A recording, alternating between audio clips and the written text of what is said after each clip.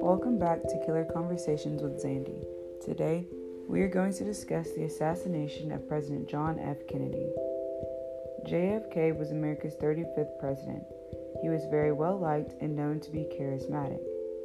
He had a lot of fans who supported him throughout his presidency, and on November the 22nd in 1963, those same fans would sadly have to see their beloved President Kennedy die in front of their eyes.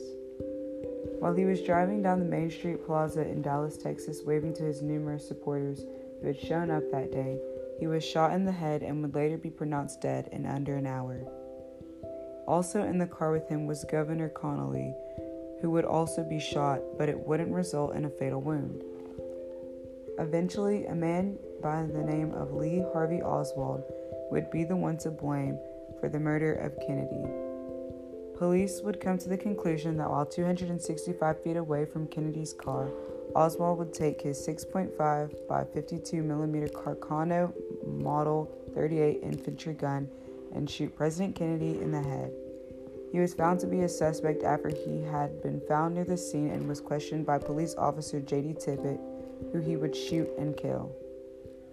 After he was caught, they would find out that he was a former Marine, making him even more likely to be the culprit since he had the skill set for it.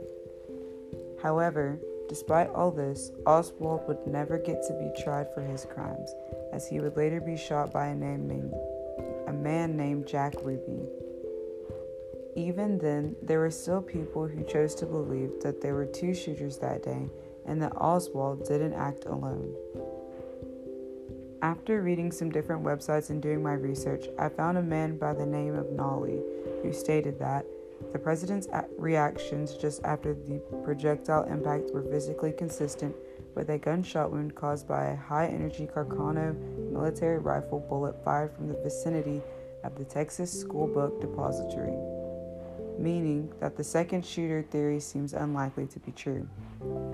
There was also only an entrance wound going into the president, and the shots were fired coming from the same direction, which also leads me to believe that there was not a second shooter.